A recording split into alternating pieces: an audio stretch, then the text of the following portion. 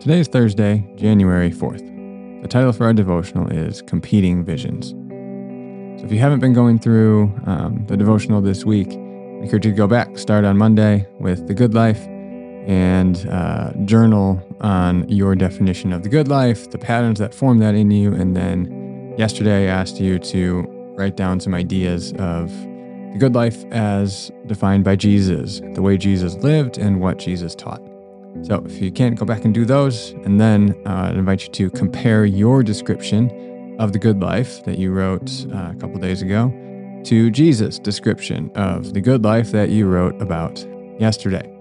In what ways are they aligned, and in what ways are they different? Just get them both out, look at them side by side, and see where they are aligned and where they are different for today.